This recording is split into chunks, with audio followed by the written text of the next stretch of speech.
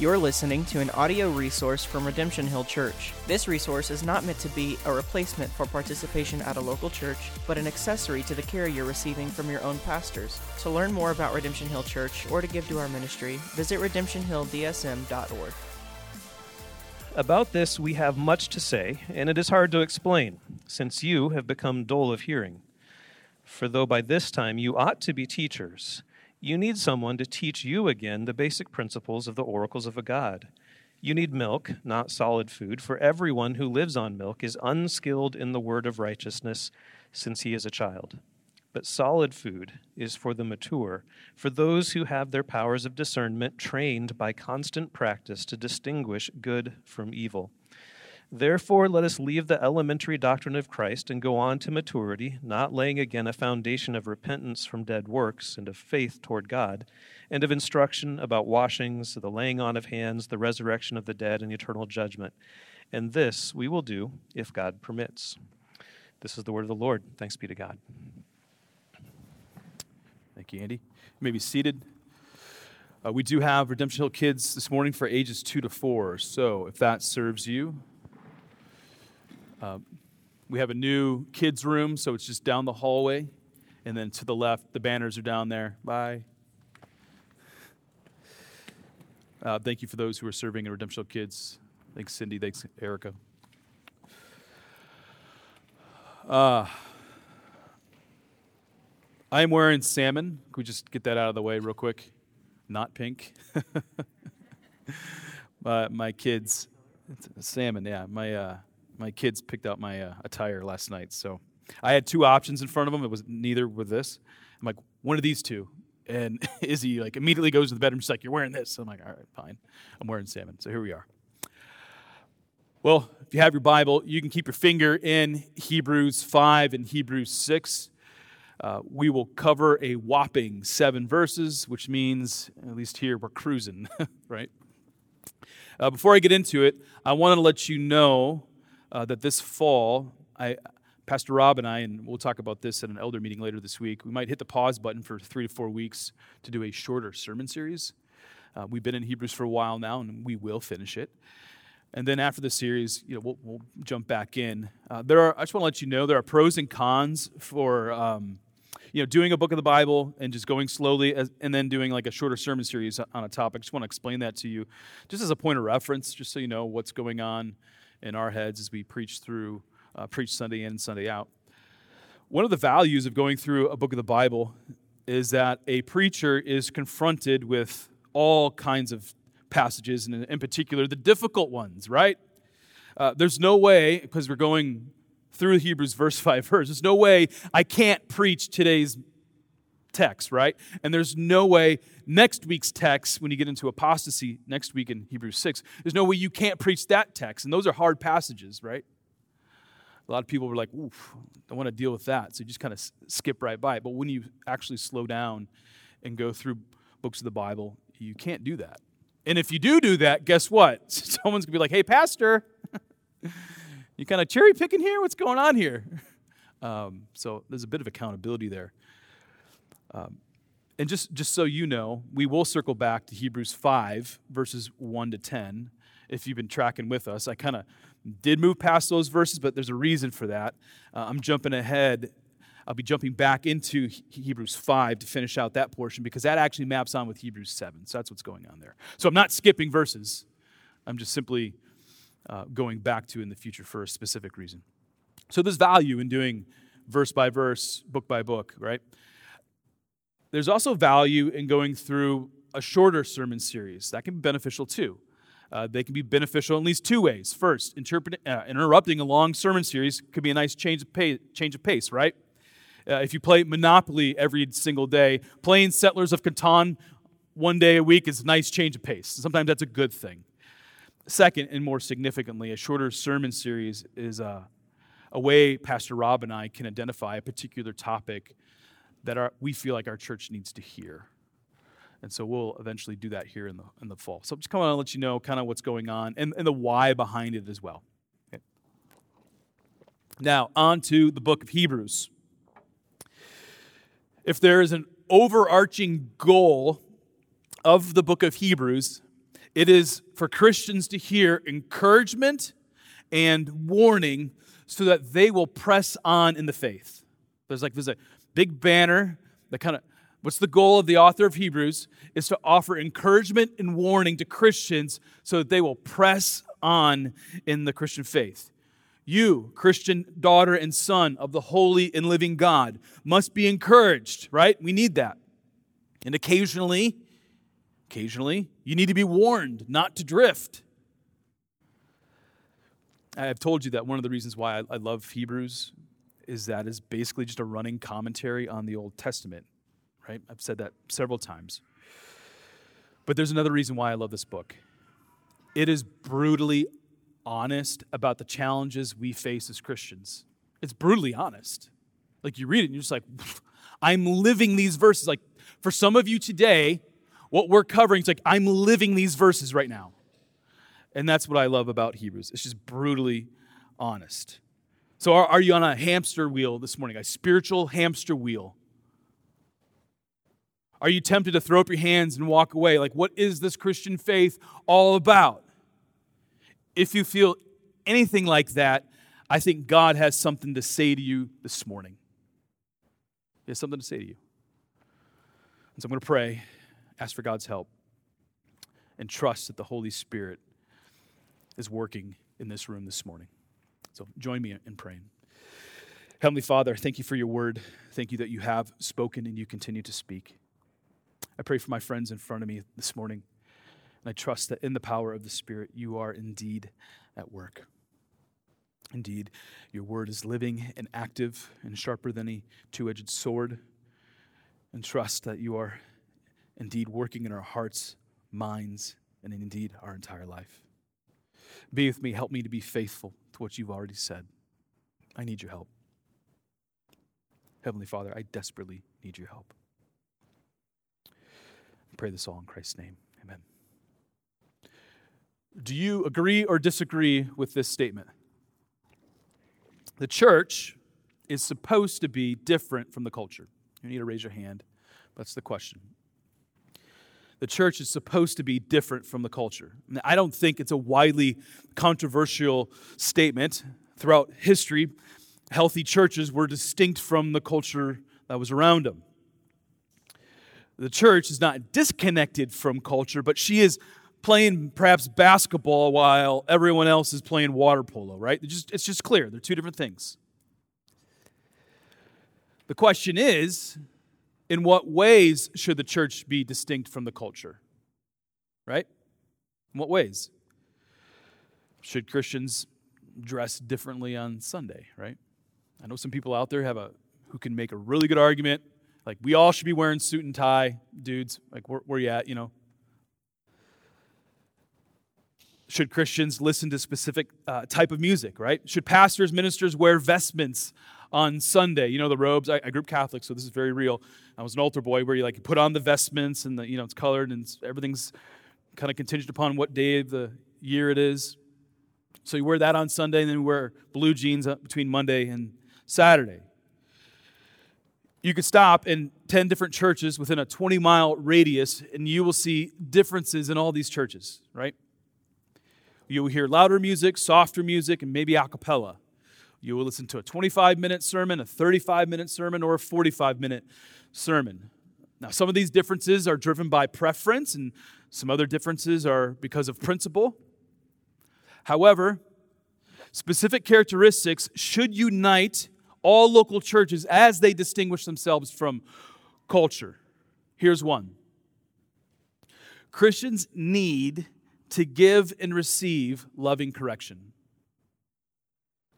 Christians need to give and receive loving correction. Now, and the word loving there is really important. It seems to me that the American church exists in a culture where correction is understood in at least two different extremes. The first is that we should not correct a person because it hurts their feelings. Right? It just hurts their feelings. In this type of situation, feelings are more important than truth. The other extreme that I see personally is what we've come to know as cancel culture, right? If you say the right thing in the right way, but to the wrong person, canceled. As Christians, we cannot concern ourselves with these extremes. But God's word shows us the path forward. What we read at the end of Hebrews 5 and in the beginning of Hebrews 6 are hard but really good words for us this morning. Make no mistake about it. These are hard words to hear and receive. But they're good for us. If the correction we read about in this passage is for you, my encouragement is for you to receive them and not reject them. This is what I'm talking about. When you go through books of the Bible, pastors can't get away with skipping the hard verses and the hard passages, and this is actually one of them. I was talking about this particular passage with my wife this last week, and she reminded me of a story in the Old Testament where a confrontation was necessary.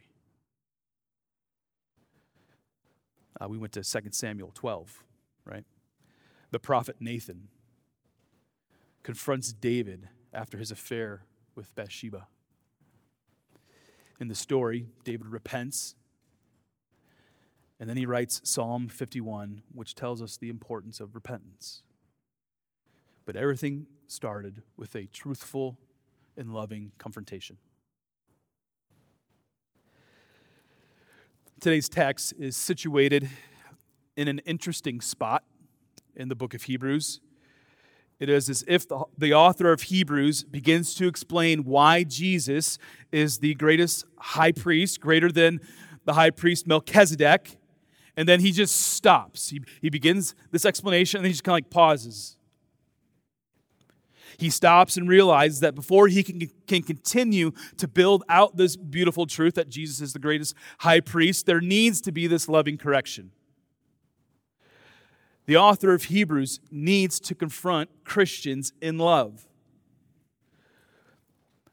So we are looking at the third warning, the third time the author of Hebrews interjects his sermon and says, hold up, listen guys, I got to explain to you the hard reality of life, the hard reality of being a Christian. The first warning was do not drift in Hebrews 2. You might remember that. Do not drift from the faith. The second is do not harden your heart. That was Hebrews 4. And now the warning is that your immaturity in the Christian faith will cause you to ultimately walk away from the Christian faith.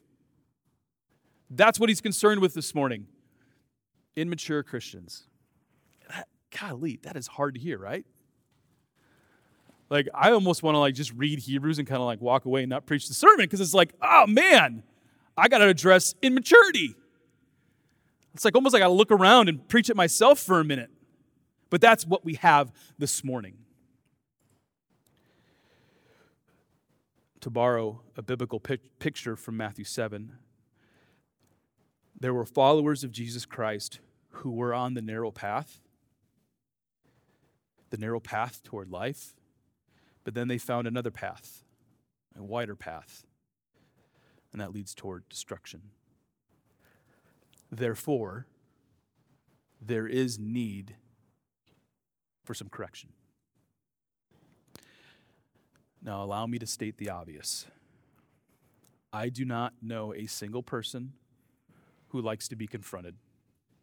I don't think you know a single person who likes to be confronted. Myself included, right? Parents, what happens if you need to confront your children? Get over here. Your hand was in the cookie jar. Where do the eyes go? Down. If I just look down, maybe this will all go away and they won't look at me. Even my dog understands when he's wrong. Winston, when we first got him, we adopted him when he was 3 or 4. We don't know. And for about a year plus, he would run away. We'd say he'd gallivant the neighborhood, right? And he'd always come back really smelly. But every time he came back, when we found him, the tail was underneath, his body. His head was down. He's not looking at me. His ears were back. Like even Winston knew I was about to confront him, and usually he didn't like the bath that was going to follow. No one likes to be confronted. No one likes criticism, right? But correction and confrontation are essential in life. The question is not, will you be confronted about something in your life? The question is, will Christian love hold sway when there is confrontation or correction? Will love hold sway? And by the way, a person who desires to bring correction might be wrong. That certainly can be the case. Or a person offering correction might be right, and the person receiving correction might think otherwise. All of that might be true. But in all situations, Christian love is what distinguishes the church from the culture. And it is loving correction and confrontation that we see at the end of Hebrews 5. Why does the author of Hebrews need to confront his audience, right? And remember, this is probably initially a sermon that was preached orally.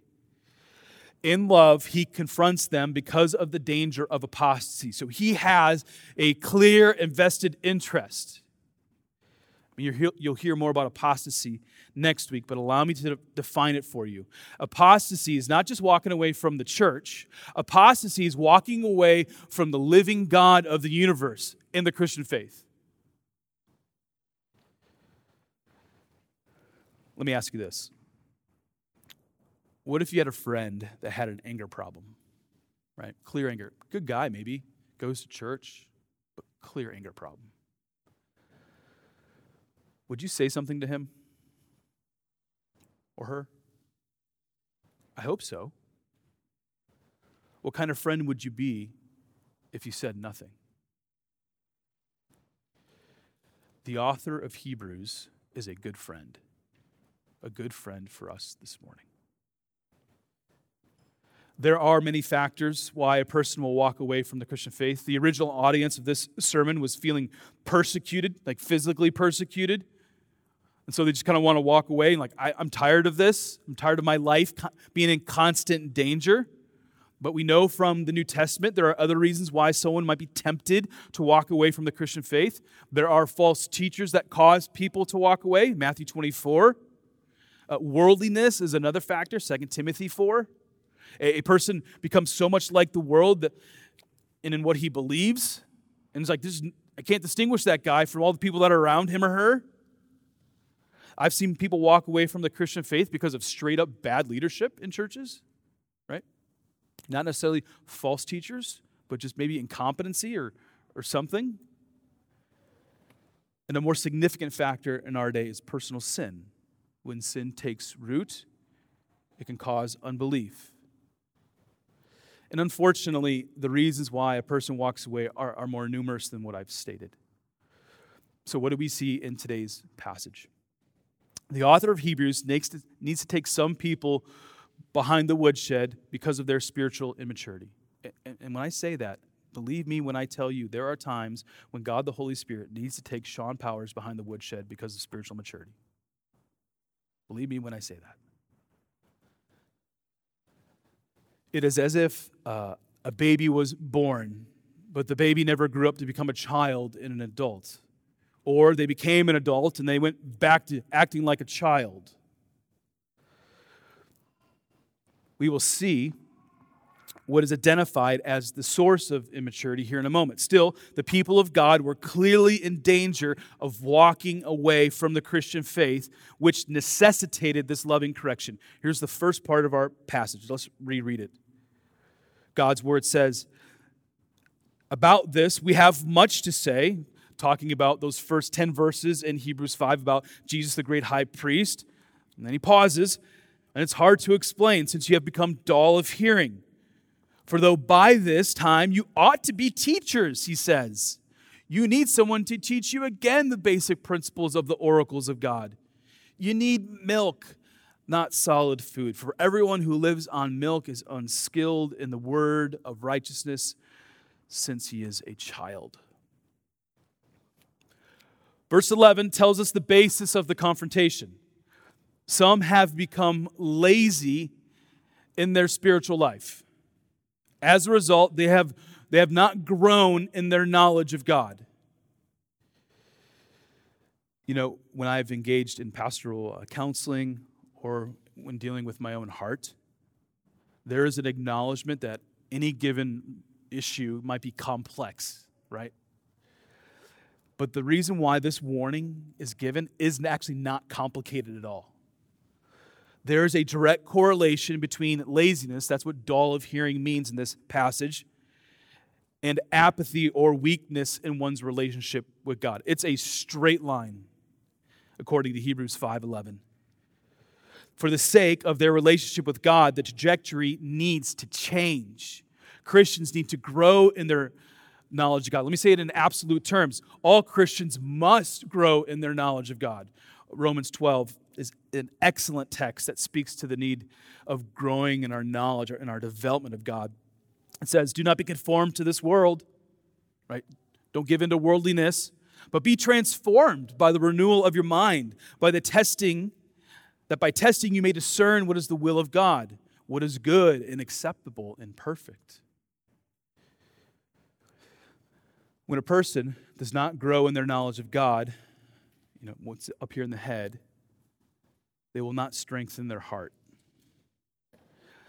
Is when you have a mind and heart for God that you can be resolved to fight the good fight of faith.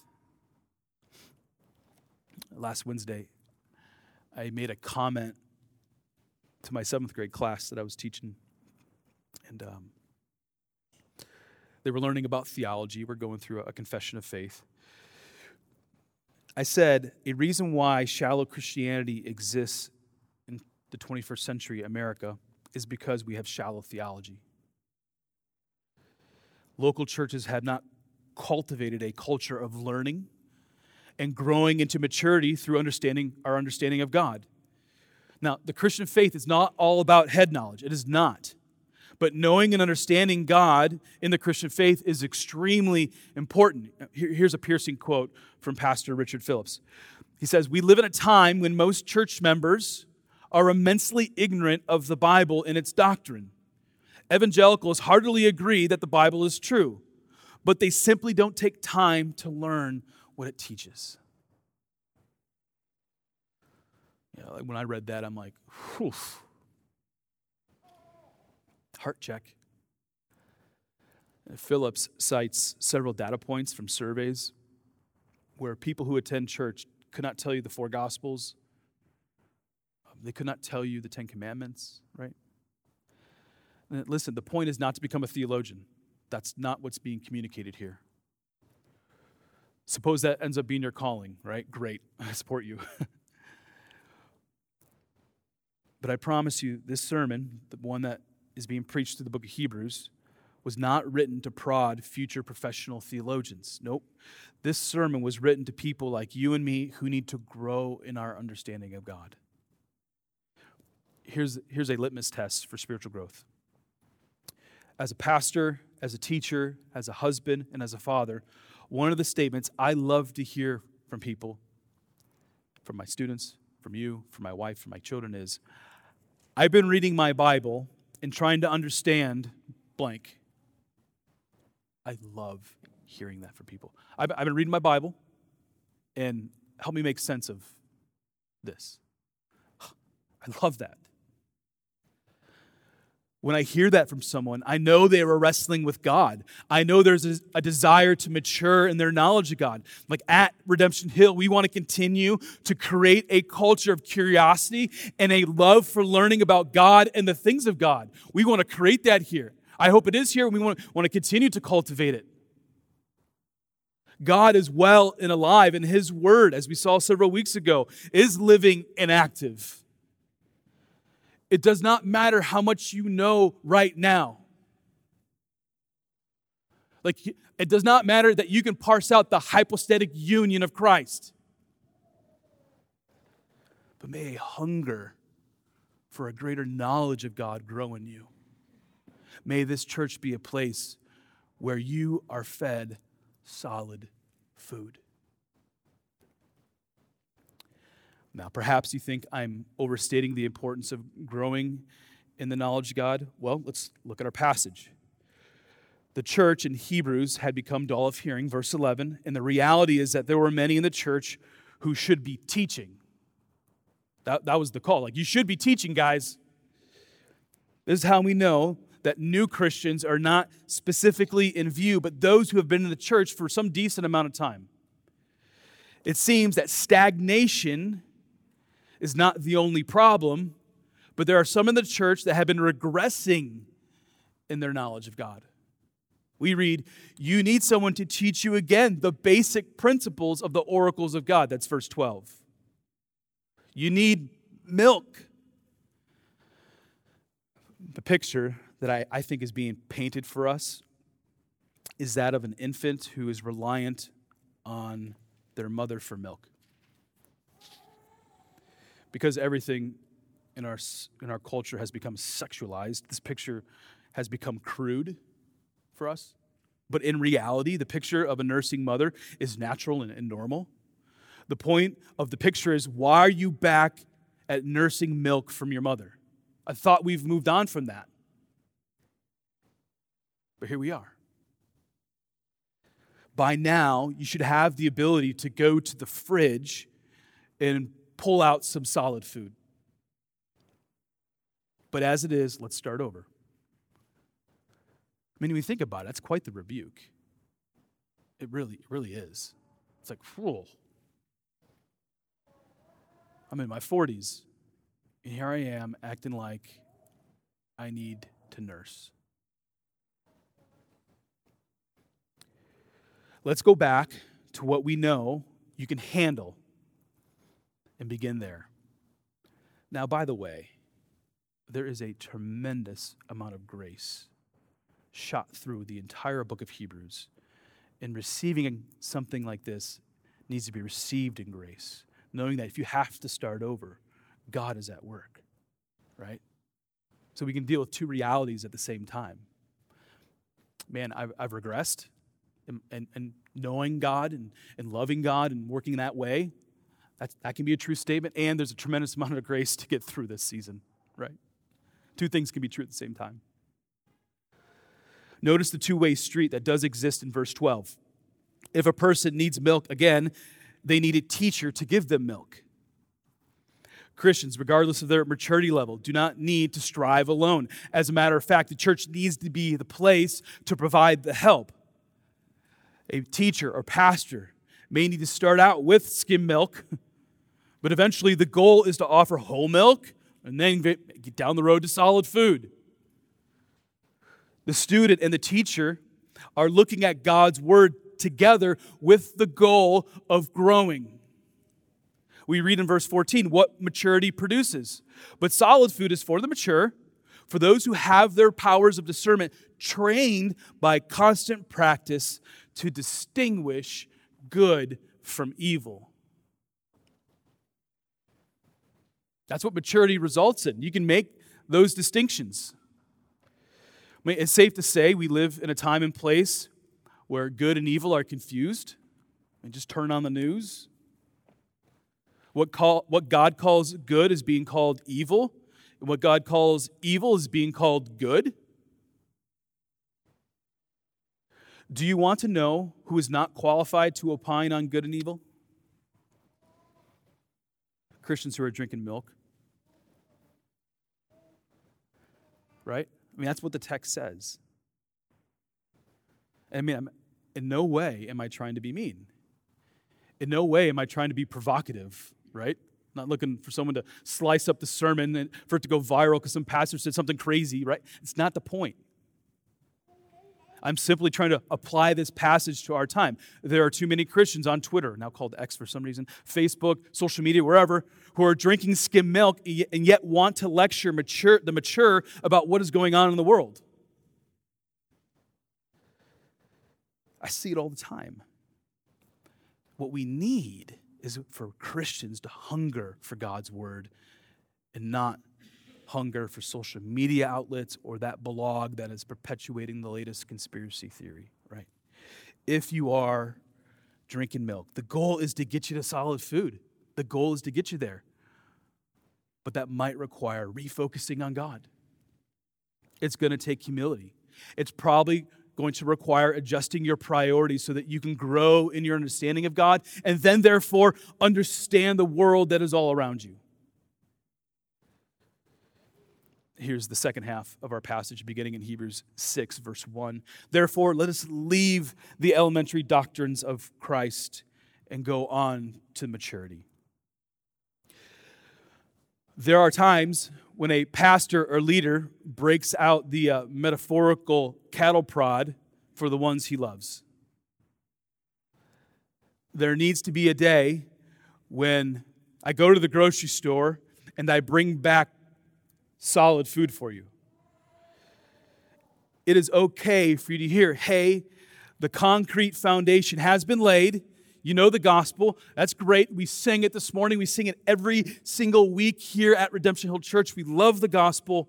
That is the foundation. But now we got to build a house on that foundation. It's time to go on to maturity. It's time to go on to maturity. Not laying again a foundation of repentance from dead works and of faith toward God and of instruction about washings and the laying on of hands, the resurrection of the dead, and eternal judgment. The point of verses 1 and 2 is not to abandon these truths. It's the opposite. For example, it is good, right, and necessary for a Christian to have a basic understanding of the gospel. Yes and amen.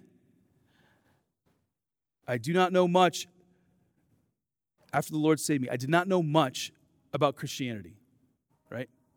All that I knew was that I committed my life to follow Jesus. That's all I knew. Do you think I was able to articulate the doctrine of justification after the Lord saved me? No. Glorification? No. Sanctification? No. Not a thing. All I knew was that God, the Holy Spirit, did something crazy in my life. But there did come a point, as I moved on from milk to solid food, that I began to see the depth of the gospel. The goal for Christians is to build a solid foundation with a house that goes on top, and yet like trees in the yard where roots go deep, like a big oak. I don't know why, but the picture of a bridge came to my mind. And so I started doing the Googles and looking up how bridges are made for some reason. It was fascinating to me. Like I grew up in Dubuque, Iowa, and in Dubuque, Iowa, there are two main bridges that go over the Mississippi. One goes to Wisconsin, the other one goes to Illinois. And so I started looking up information on how those particular bridges were built. And here's what I discovered. Those pillars that hold up the bridge go 80 feet deep, not just past the water, but into the ground. 80 feet deep. When the rains, floods, and cares of the world come, the pillars and the bridge are not going anywhere. Here's another metaphor of what it looks like to grow into maturity. I've been recently confronted with the fact that I have not taken care of myself the way I used to. You couple that fact with age, and I have a growing urgency to be more active, right? So, for most of my adult life, I've lifted weights for most of my adult life. But in the last 2 years, I've completely walked away from the weight room. I go to the treadmill usually 3-4 times a week, but I avoid the weight room like the plague. So on Thursday, Chloe and I went to the gym, and I was not going to default to the treadmill. I decided that and that's just me talking about how I've, tried to take care of myself historically. So I decided, even though I am drinking skim milk in the weight room, I am going to get to a place where I'm going to be eating solid food again. And here's the real reality, because I've confessed this. You can hold me accountable 6 months down the road. But here's the deal. It's going to take effort, right? It's going to take time. It's also going to take encouragement from others who are, in my sphere. So I text 2 of my friends who are pastors who lift on a regular basis and said, hey guys, help keep me accountable. If you want to grow into maturity, it will take effort. It is going to take time. You need to be in a place where you can receive the encouragement you need to press on in the Christian faith. So, what I do not want you to hear from me this morning is that you need to become a systematic theologian, right? Don't hear that from me. Nothing could be further from the truth. A lot of intelligent people can read Greek and Hebrew and teach theology at universities all around this country, and they do not know God. What I want you to hear is that in the power of the Holy Spirit and being full of faith, you can pursue a greater knowledge of God. Allow me to get really practical. Is your prayer life non-existent right now? Like that is a problem if you're a Christian, but I do have a solution for you. There are 1,440 minutes in a day. Just take one of those minutes to pray. Just start with one. And then the next day, pray another minute. And then maybe someday, you'll pray 2 minutes. And then maybe that goes to 10 minutes, right? Set a timer. 1 minute. I'm going to pray. Pray the Lord's Prayer. When's the last time you've engaged in God's Word? It's been tough, you say, right? Life is busy. But here's what you can do. Read the entire book of Jude. It's in the New Testament. If you go to the book of Revelation, the last book, it's right before Revelation. Read the entire book, 25 verses. And after you've read it, reread it the next day. And after you read it after that day, read it again. 25 verses, that's it. Take you a couple minutes. But may that grow a hunger in you to learn more. Maybe you'll get to the book of Romans, right? And then get into the Old Testament. If you keep doing that, you'll grow. Day over day, week over week, by God's grace, strive to grow in your understanding of God. There is not a person in this room who does not have the ability to apply these words from Hebrews 5 and 6. Create regular spiritual habits and rituals in your life. If you do so, I think in time you will be eating solid food. And if you're eating solid food right now, if that's you, praise God. Help others who are drinking milk, right? Come alongside. Be the encourager. Be the person like, hey, I can help keep you accountable. And then you need to continue to pursue a hunger for God as well. So, has the author of Hebrews brought out the lumber for us this morning? I think so. But it is for our good. And we have every opportunity to respond to God. Let's pray. You're listening to an audio resource from Redemption Hill Church. This resource is not meant to be a replacement for participation at a local church, but an accessory to the care you're receiving from your own pastors. To learn more about Redemption Hill Church or to give to our ministry, visit redemptionhilldsm.org.